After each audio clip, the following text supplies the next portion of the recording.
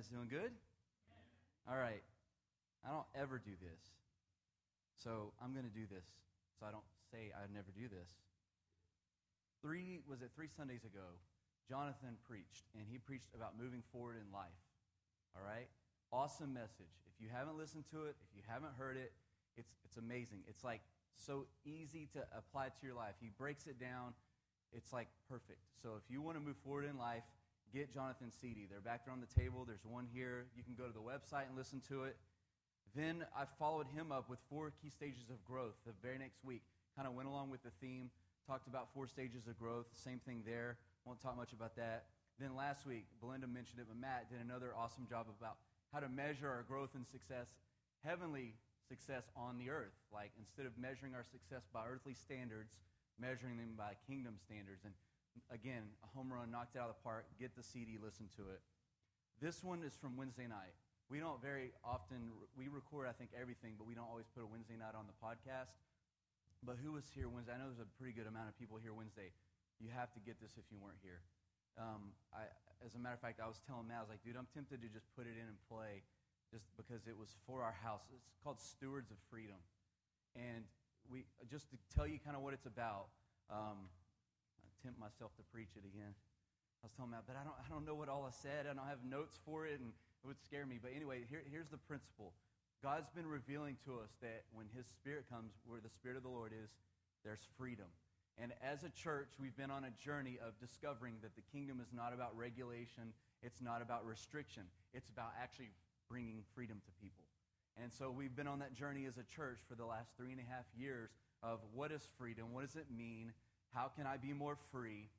And then we could, if we weren't careful, miss the other side of freedom, and it's the responsibility side of it. That we don't like to talk about a whole lot, and it's so critical because basically what the Lord will do is He sets us up to succeed. Did you guys know that God grades on a curve? If, back in school, the highest grade on the test was an 80. What did the teacher do? They curved it up and made the 80 the new 100, right? And so everyone's grade was bumped up 20 points. So if you made a 67, you made an 87. Good job. Way to go. And so they grade on a curve because they want the class to do well. They want them to pass. They don't want to make it too hard. And God grades us on a curve. He wants you to succeed. So here's what happens. He says, I can trust you with this. And He gives it to us. Here you go. I give you this. It's yours. Steward it. Manage it. And I can grow that. If I steward it well, it will not. If He gives me this much territory and I do really well with that much territory, He will increase my territory and say, oh, you can grow and you can steward this. If I don't steward this territory, my decisions, not God, my decisions will take the boundaries of my freedom and restrict it to what I can manage. I have to do this. I have to go there for a second. One thing, there's a personal testimony. We had a house fire. Insurance gave us a big check to pay for all the stuff that went wrong. How many knows that anytime you have something like that happen, you find ways to save money and get stuff that you weren't going to get before? You fix everything you need to fix, and they're like, we can set a little bit aside for, flat screen TVs, which we've never had, or whatever it is. Get rid of those big, nasty TVs. And so we had a big check come in from Allstate, and a lot of it was excess. Like, man, there was no way we're going to spend all this money to fix all the stuff going on, right? So we didn't replace all the clothes that had smoke damage. We're like, man, we didn't need those clothes. We don't need this. We don't need that. Please, hopefully no one from Allstate's listening, sneaking in, private, spying on my phone. I know you hear me, Allstate, government, the big brother, Anyway, so we were like, oh, let's do some things that we normally wouldn't do. Let's buy a TV here. Let's buy something for the kids here. And before you know it, the big check was gone. He's ever done anything like that before. What I did was we had a really bad situation, which God says He makes all things work for our good. We had a really bad situation, and God blessed us in the bad situation and gave us increase. But in our heart, we didn't steward the increase very well. So our decisions reduced our big check down to what we were normally used to managing.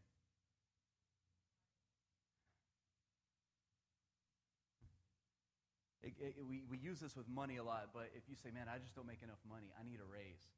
No, you don't, because when you get a raise, what you will do is you will add something to your finances that will put you exactly back in the same place you were. Am I telling the truth? Unless we say, Lord, you've given me a new boundaries.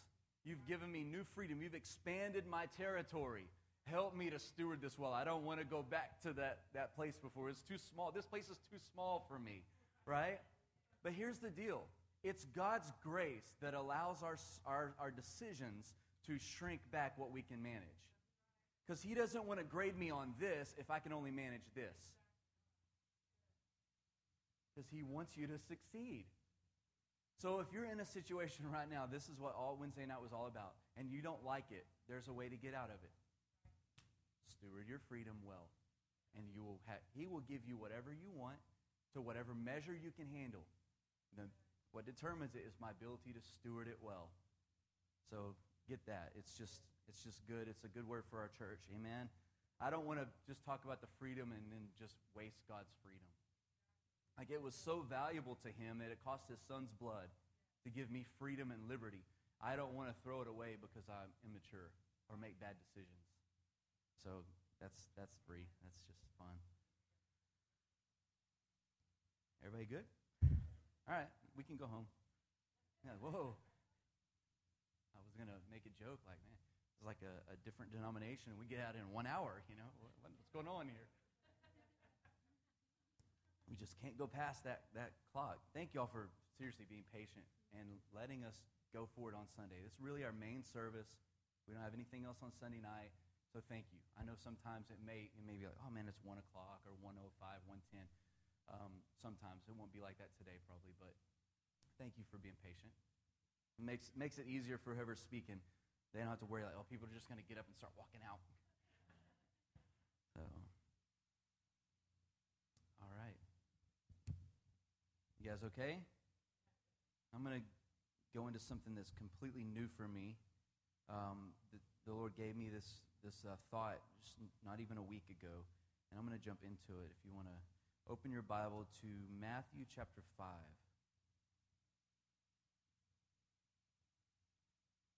And Jesus didn't mess around when he got his first sermon. He'd been waiting for 30 years to give out what was in his heart. And the Sermon on the Mount, Matthew 4, 5, 6, 7, right in there, he just let it all go. Matthew 5, 6, and 7 is the Sermon on the Mount. He let us have it, right? I mean, he hit everything he could think of. It was like when I was at the other church, I got to speak to the youth all the time, but it was only every now and then I would get to speak to the adults. And I thought I had a lot to tell the adults, But so when it was my time to speak to the adults, I had like pages of notes of things that I've been wanting to say for months, and it didn't always go well because it wasn't necessarily what they needed to hear, but I had to say it, This is not how Jesus was, although he wanted to get all this off of his chest. So we'll see where this goes. Hopefully there's a thought that we can make a connection to, and then it'll reproduce his way of thinking inside of us today. So Lord, I just want to say thank you for all that you're doing and all that you've done. I thank you for your faithfulness to every person here. Like, you have been more faithful than the morning sun, than the setting sun. You have been more faithful than anything in our life. You have been the constant. And we just love you. And we know that your name is Faithful One. Why don't you just say that? You're Faithful One. And so, Lord, we just pray that you would continue to teach us and show us. We ask that you would reveal to us your nature and the way you think, and retrain us, reshape our thinking so that we can line up according to your thinking, so that we can be what you said we would be. In Jesus' name, amen. All right, this is kind of part of a series of thought that we may jump into in the next few weeks, but I want to kind of call it stepping into the more of God. And he wants us to burn for the long haul. Like, do you know what I mean when we say stuff like that in church, like it sounds real cool and spiritual. God wants you to burn for him. What do we really mean by that, You got one side says if you don't love God, you're going to burn in hell. And then you got the other side saying you got to burn for God. Like, dude, what's the deal with burning? What does it mean? But burning for God just means that my heart is on fire, is passionate for him. It means that my heart literally longs for him. It means like when I think about God, I want more of him. Like I just want to devote myself to him and surrender. And that's what we mean by it. And it's not a one-time feeling and I'm good from now on. It's every day I want to burn more and more for him. It's like, yesterday was great, God, but I know there's more of you today, and I have to have more of you. I don't want to sound like I'm not thankful, because I'm very thankful, God, but I know there's more. I know there's more. There are more layers to you, and there's more available to me, and I have to have it. That's what I mean by burning for him. And God wants to make us his burning ones. I guess it was Smith Wigglesworth who said that he just wanted to be on fire for God and everyone come watch him burn. Just burn for God and let everyone see what God can do if one person turns their heart towards him. See, God's not looking for 1,000, 1 million, 1 billion people to change the world. He's just looking for one person, one woman, one man to say, hey, I'll burn for you, God. And that one person can turn the whole world upside down. You know, even the disciples, the Bible says they were ignorant. They were foolish men.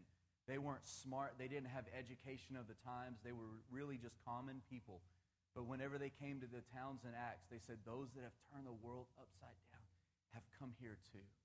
And God wants that for every one of us. It's not an impossible thing.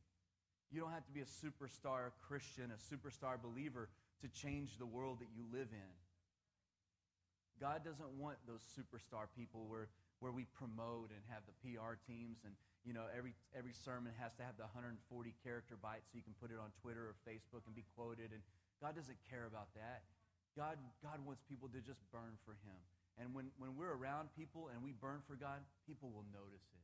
People will sense it. People will feel it. And so my heart is, and I love this, I heard this years ago.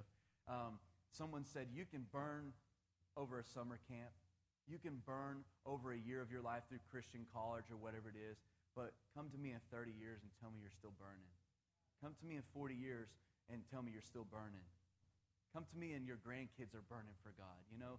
And that's really what we're here for. We're in this for the long haul. This isn't a stage of our life where we're Christians. Do you know that? Like, I want to say that because I've been in church my whole life. That's all I know. You want to put me out working a construction site, I'm going to look like an idiot. I can stand there, you know, and do that job or wave the flag or hold the stop sign.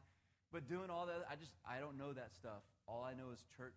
That's where I was raised. And so I have seen so many waves of people give their heart to the Lord. And then now I don't know where they're at, or now they're not serving God, and it's not the way it's supposed to be. This is supposed to be a lifetime thing. And not just for my lifetime, but the lifetime of my blood. Where every person in my family lineage follows God and burns for God. And that's what we're here for, and it's possible. Like, we say things like that, and sometimes people think, oh, that's okay for you, or that's okay for someone else, but I can't do that. Yeah, you can. You're like, man, but I'm the worst sinner in this room right now. No, we're all sinners. We've all messed up, right? You're not the worst. And here's the deal. The worst sinner in the world, all they have to do to start moving towards God is one little thing. And that's called progress. Just to turn around, like, oh man, I'm doing horrible. Get off that road and get on the right road, and you're doing so good, and all of heaven will cheer you, even though all you did was say, I'm going to stop doing this thing, or whatever it is. That's all it takes. It's just a little turning towards the Lord. So don't think this is like some pie-in-the-sky Christianity that's too hard for you. I don't want you to ever hear that or feel that from what we speak here in the message of this house, and you feel like it's too hard for you or you can't do it. It's not. It's absolutely possible for every one of us to burn for God. Amen? So let's get into this, and just it's really just one thought, but here it is. Matthew 5, I'm going to start with verse 17, okay? And I'm going to go through verse, I don't know how it's broken down here, but I'm going to start in verse 17. It says, do not think that I came to abolish the law or the prophets. I did not come to abolish, but to fulfill. Everyone say fulfill. For truly I say to you, until heaven and earth pass away, not the smallest letter or stroke shall pass from this law until it is all accomplished. And whoever then annuls one of the least of these commandments and teaches others to do the same will be called least in the kingdom of heaven. But whoever keeps and teaches these, he will be called great in the kingdom of heaven. For I say to you, oh, this is such a slap in the face right here, these words. I say to you, unless your righteousness surpasses that of the scribes and the Pharisees, you will not enter into heaven. We're going to stop right there, okay? He's telling them, okay, you see their level of burning and their understanding of me and my law. Unless your burning and unless your passion goes beyond what they do, you won't even enter into the kingdom of heaven. Pretty tough, huh? And then it goes on down, and forgive me for not knowing the verses on here. I'm not open into the Bible, but it goes on down. It says, "For you have heard the ancients say, you shall not commit murder, and whoever commits murder will be liable to the court. But I say to you that everyone who is angry with his brother is guilty of murder." He's saying, you have always heard this. After he says, look, unless your righteousness surpasses that of the Pharisees and the teachers of this law, you won't enter into the kingdom of heaven. Now, you have always heard, don't kill your neighbor, don't kill somebody. But I tell you this, if in your heart you're angry with someone, you've already committed, the spirit of murder is already in your heart. He says, and if you say to your brother, you're a fool, you're good for nothing, then you will be guilty before the Supreme Court. And whoever says, you fool, will be guilty enough to go to hell. Grace is easier, isn't it? All right. Then it goes on down. It says, you have heard it said, you shall not commit adultery. But I say to you that even if you look at a woman with lust in your heart, you have already committed the spirit of adultery. Oh, man. Let's go on down. You have heard the ancients tell you, you shall not make false vows, but shall fulfill your vows before the Lord. But I tell you, don't make any oaths. He's saying don't swear. He's like, when you give someone your word, don't say, I swear I'm going to do this. I swear on my mother's grave, I'm going to do this. He said, don't do that. And this is my version. He says, let your yes be yes and let your no be no. When you say you're going to do something, you don't need to add anything to it. You're going to do it. And when you say you're not going to do something, you don't have to say, God, I swear I'm never going to do this again. Just don't do it again. Are you guys okay? You're like, oh, God, where are we going with this? And then he goes on and he says, you have also heard it said. So, man, he opens up a can on everybody and says, you have heard all this stuff, and I'm telling you, I didn't come to abolish the law. I came to fulfill it. And the only way that you can enter into the kingdom that is on its way, that's right here at hand, is for you to surpass the righteousness and understanding of the teachers of the law and the Pharisees. You have to surpass what they do. Your righteousness has to be beyond that. So he says, you've heard it said, an eye for an eye and a tooth for a tooth. You have learned that your whole life. It's the law. It's the law of Moses. You have heard this, an eye for an eye, a tooth for a tooth. But I say to you, don't resist an evil person. But whoever slaps you on the cheek, turn to him the other one. Man. All right, let's go. One more. It's just for fun. You have also heard it said, and he had some sacred cows that he'd been storing up ready to destroy these thoughts. You heard it said that you should love your neighbor and hate your enemy. He's saying basically, you've grown up in a society where if another nation didn't love Jehovah God, you killed them and hated them. You guys with me? But I say to you to love your enemies, to pray for the ones that persecute you, so that you may be sons of your Father who is in heaven. For he causes the sun to rise on the evil and the good, and he sends rain on the righteous and the unrighteous. For if you love those who love you, what reward do you get? That's such a good thought. If I love those that are really good to me and nice to me, what reward do I get? He goes on and he says, even tax collectors do the same. And he used them because everyone hated them. He's like, even tax collectors love people that are nice to them. So if you do it, then you're not doing any more than they are. He says, don't even the Gentiles do this? Therefore, be holy as your heavenly Father is holy. All right, what does all this mean? What does this have to do with burning for God? He came to fulfill the law, not to abolish the law. And I hope that this drives the point home. Jesus fulfilled it at the cross. Let me believe that. Like when Jesus gave his life and gave his blood, the hunger, the appetite of the law was fulfilled. The law required death. Do you guys understand why there's a big difference between the old covenant and the new? Like a lot of people are stuck in the judgment side and say, hey, God still wants to bring judgment on the earth and this and that. Hey, there will be a day of judgment, okay? There will be a day of that. But the appetite for judgment was fulfilled on the cross in Jesus Christ. He was that sacrifice. So every year when the priests and when they would offer these sacrifices before God, it was never enough. And they would have to come back again and offer another sacrifice. And that lamb wasn't enough, and they would have to come back and offer another sacrifice. The appetite, the craving in the law was never fulfilled. But when Jesus came, the appetite of the law said, okay, enough. This was the best sacrifice ever. We don't need anything else. Once and for all, the payment, the penalty for sin is paid for at the cross. And now everyone can go free. Captives and prisoners. Captives and prisoners. Prisoners are those that did something wrong and they're in jail because they deserved it. And he set them free. Captives are those that were victims, that were put in prisons by someone else's hand. And he let them go free too. All at the cross. Jesus did it all. And he didn't do all of that. He didn't fulfill the law at the cross just so he could say, hey, look what I did. You guys, stick with me. We're going somewhere. It's really important.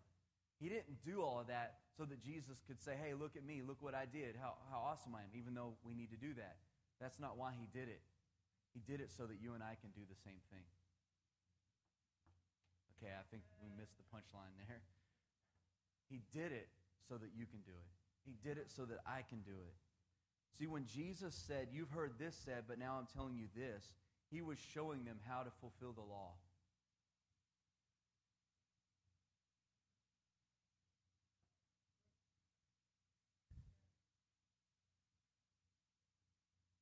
What we have done in Christianity is made more laws. We've made more laws. Hey, you need to tell them they can't do that, and you need to tell them that they can't do this, and you need to, we've even had conversations recently with people, and they're like, well, you've got to tell them the truth. Okay, the truth for someone who doesn't know God at all is God loves you. It's a big net.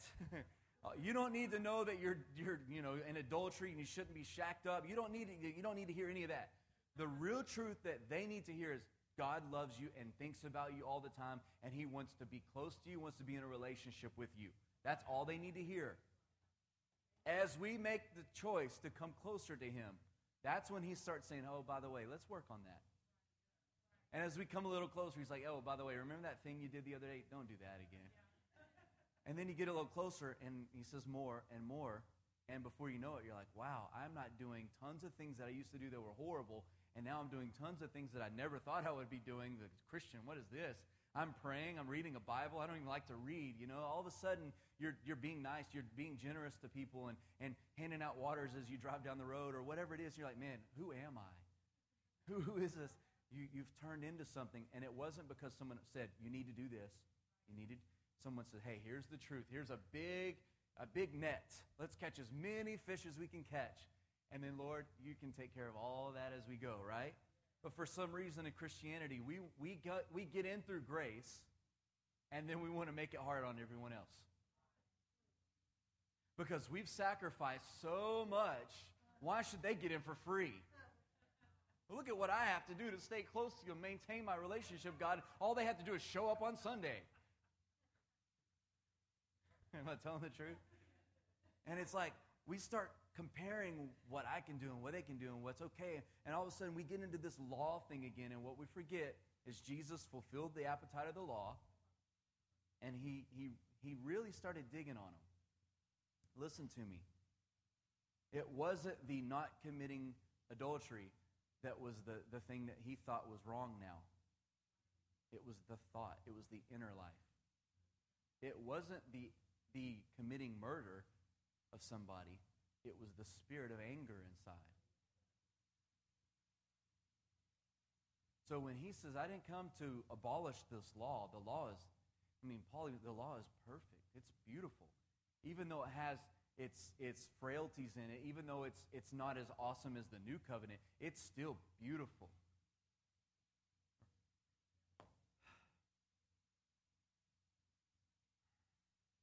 Jesus didn't want to just get away from the law. He wanted to make it possible to do it. So he was revealing to us in all these statements, you've heard this said, but I'm telling you, if you want to keep away from that, you take care of your inner man. You take care of what's going on inside. You need your spirit, your mind, and your body to sync up with the way that I'm thinking, so that if you can think right and if you can have the internal thought processes, the right kind of thought processes, you won't ever commit murder, this horrible thing that you think is horrible. You won't commit adultery. You won't do all these things that are listed here, because you'll be maintaining your spirit, man. You'll be maintaining your thought life. And by doing that, you'll also be living a life of freedom through Christ, where you're also fulfilling the law.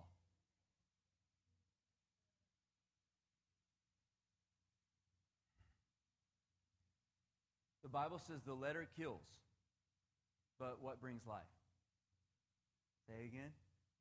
The Spirit brings life. Everyone say that with me. The letter kills, but the Spirit brings life. Okay? The Bible says that the law of the Spirit, alive in Christ Jesus, has set me free from the law of sin and death. You guys know the first one. There is therefore no condemnation for those who are in Christ Jesus. For there is a law of the Spirit. You guys okay? This is like, look, I think theological stuff is really important. I do. Because if I have a horrible theological foundation in the way God operates, I can't, it's the key. It's the operating system that makes this whole computer work. If the operating system's bad, if my view of God and my view of the law and my view of grace is all twisted up, then I'm going to have these weird things, anomalies in my Christian life that don't seem to add up. And we're like, why is this? And why? Well, somewhere we've got it mixed up. Let's rewire. Let's fix the circuit board. And that's what the Lord's doing today. I want you to hear this. All of the outward things that we think are okay or not okay, and all the stuff that are on our lists, we all have our own list, right? Some of our lists are different than others, like, oh, this is okay, that's okay, this is okay, that's okay, right? Forget all that. You've heard it said, don't this, don't do that, don't do that. But I say, if you will keep your spirit man right, if you will take control of your thought life, you won't ever have to worry about all those things on your list. By controlling the spirit man, by taking the mind of Christ and allowing it to become your mind and your thoughts, you will access the law of the Spirit, and you will be set free from the law of sin and death. They will have no claim, no hold to you, because the law of the Spirit will come alive inside of you, and Spirit gives birth to Spirit, and His words are Spirit and life. Amen? And this is what the Lord's trying to say through this. I was reading this, and it just jumped out at me. You've heard it said, but I'm telling you this. The Lord wants to sync our spirit, mind, and our body. He wants us to think completely differently. What's the point of all of this? What's the point? He transforms all of us, or ultimately none of us. That's the whole point. I can't get away from that message right now. It's somehow going to get worked in every time I speak, wherever I speak, that God either changes and transforms all of us, or ultimately none of us. It's a big deal. It's a big deal. Everyone say it's huge. You gotta say it just like I did, though. You gotta stutter a little bit. There's nothing off limits to Him.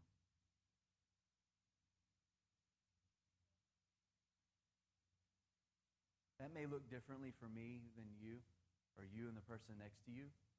But when I tell God, there's nothing off limits, do whatever you need to do, that's a beautiful thing. And no one else has to tell you what it is. And I'm all for personal responsibility. I'm all for accountability. You guys believe that? But accountability is not me standing here or you telling your wife, I'm going to hold you accountable to this. Accountability is when you tell someone else, I would like for you to hold me accountable in this area. I'm giving you permission to speak into me. Accountability isn't sought from the leader. Accountability is sought from the son or the daughter. It's about positioning myself as a son or daughter. And so I'm all about accountability. But I don't want to hold you accountable to something that you and God didn't work out. That's not my place. It's not the church's place to hold you accountable to something that you and God haven't worked out. Does that mean that there will be things that the church says, hey, we need to do this, and you're going to be like, I don't want to, and you just like, you didn't have a conversation with God about it? That's possible. That happens every now and then, with all of us. It may take us a little time, but the church's role is to equip, is to encourage, is to empower people. Right? Your role as the church, as the body of Christ, is to stay in connection to him, to listen to his voice, to protect your relationship with him at all costs. If you really want to burn for him for your whole life, it's going to take sacrifice. Now, this isn't the message I would go down in downtown Dallas and preach from my soapbox. You want to serve God, it's going to take sacrifice and pain and suffering. What a horrible way to introduce people into the kingdom. But when you grow up a little bit, you need a steak, no more milk. This is horrible, but I have to quote because it's just to honor my dad. It's fun. He's like, I don't mind, serving milk. I just don't like parting whiskers to put the nipple in. I was like, oh, so gross. Oh, Lord. You start growing a beard. It's time to eat some steak and some potatoes, right? Oh, I never thought I would ever say that. When I was a kid or a teenager, I was like, dude, what is he talking about? Oh, my God, did you hear Dad? I will never say something like that. And then you get old and you don't have any of your own material, so you steal other people's. Oh, man.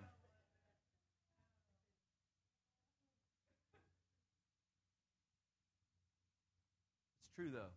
The milk is good, but the steak is better. I like steak. Yeah. Get a steak after service. Put it on the grill. I want to cook my own, though, because no one else can do it like I can. That's how I feel. But God wants us to burn for him, and it does take sacrifice. That's the fun. Everybody okay?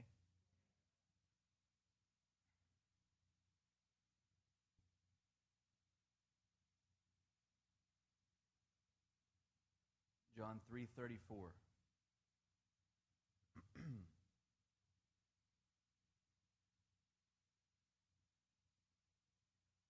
John 3:34. The end of the verse says, he gives us his spirit without measure. I want everybody to say that with me. He gives us his spirit without measure. And the obvious question to follow that is, who determines how much of him we get?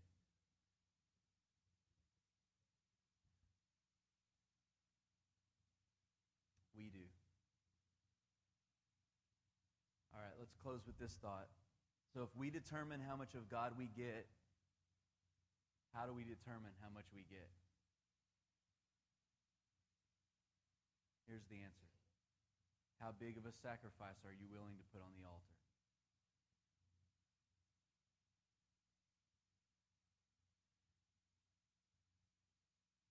It's true.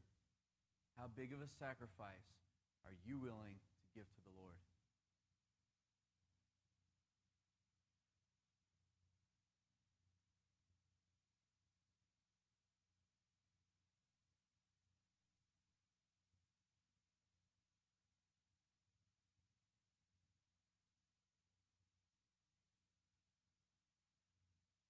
Tough question. Because I've found through most of my life, when it regards a sacrifice, it comes from my heart. When it's obedience, it comes from God's heart. I want you to hear this. I want you to hear this. This is so important. When I feel like I need to do something for the Lord and give him an offering, a sacrifice, it's something that comes from my affection and my love for him. It's birthed from my desire to please him and to bring honor to him. And so a sacrifice comes from how much I feel and love and burn for him. Obedience, on the other hand, It doesn't come from my heart. It comes from God's heart. We need both in our life, sacrifice and obedience. God wants us to say, hey, God, you're not requiring this of me. You're not telling me to do this, but I want to do it for you. And if I do this for you for a while and you say, hey, son, you don't have to do that anymore, then that's okay. But it's me offering a sacrifice to God. It's a gift. Amen. I remember when David was looking for to buy some property so that he can build an altar to God. And when I can't think of the man's name, it was probably a strange name that I can't pronounce anyway. He heard that David was searching for this prime piece of land, and he's like, oh, I'll just give it to you. You're the king. You can have the land. You can have the property. And David goes, no, I can't offer God something that didn't cost me anything. I can't build an offering, a sacrifice to God that was free. It was leftovers. It was a gift. It was inherited. I have to give him something that I purchased for him, that I pay for. So God wants to know, are you willing to sacrifice for him? And you got to be careful there too, because it's not about how much you sacrifice for God. Because that second layer is the most important one. Sacrifice is great. But remember what happened when Saul offered a sacrifice to God that God didn't want? And he did it outside of obedience. And he was like, I can't wait for you anymore. Samuel, you're taking too long. I'm going to go ahead and go in. And I'm going to offer this sacrifice to God anyway, because it's my offering unto the Lord. I can't offer an offering to the Lord that contradicts what he told me to do. And that's when he told him, it's 1 Samuel 15. He says, obedience is better than sacrifice. To submit to God is better than all the fat and all the cows and rams and bulls and whatever. You want to know what's really, really interesting in that story? I wish I had the reference here in front of me. But Saul's first introduction to Samuel, he was looking for his donkeys had gotten lost. Anyone remember the story? And his dad says, Saul, go out and find the donkeys. We need to find them. And Saul took one of his servants. They went out and they were looking for the donkeys. They couldn't find them anywhere. All day had gone by, and they didn't know what they were going to do. And he's like, hey, now my dad's not going to be worried about the donkeys. He's going to be worried about me. So let's go back. And the servant goes, you know what? There's a prophet here in town, and God tells him all kinds of secrets and mysteries. I bet he will tell you where the donkeys are. So they go into town, and they're like, hey, is Samuel the prophet in town? And this is how Saul is introduced to Samuel. He's not here yet. We're waiting for him so that we can offer our sacrifice. And we won't eat this celebration feast until Samuel gets here. And when he gets here, we will all eat. We have to wait for him. This is how Saul is introduced to Samuel. Go back and read it. It's a beautiful story. So Samuel's first introduction was to Saul. Saul's first introduction to Samuel was, you have to wait for him. And that came up later, and he didn't wait for him. A lesson that he learned in the first few seconds of realizing that Samuel was a person on the planet was critical to his obedience later on in his kingdom. And he missed the point. Totally missed it. Why? Because there was something in his heart that feared what men thought above what God thought. And so his sacrifice came out of disobedience rather than obedience. So here's what I'm trying to say. You can't manipulate God into things by not doing stuff or by doing stuff. We grew up for some reason thinking, when a big crisis came that we needed to have a specific kind of fast, and that fast would make God answer us or whatever it is. And I'm all for fasting and all that kind of stuff's important. It's vital. But we don't do it to get God to do something for us. We can't manipulate God. Who do we think we are? We can make God respond a specific way, right? But sacrifice does please him. So it's a thin line. Like, well, how do I know? You can hear his voice. You have his thoughts. Amen?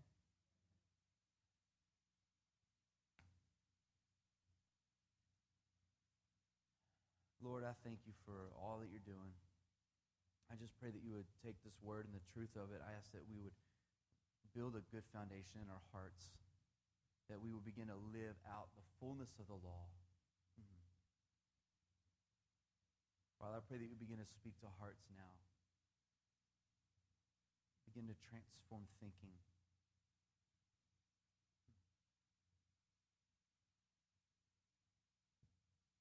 Yes, Lord.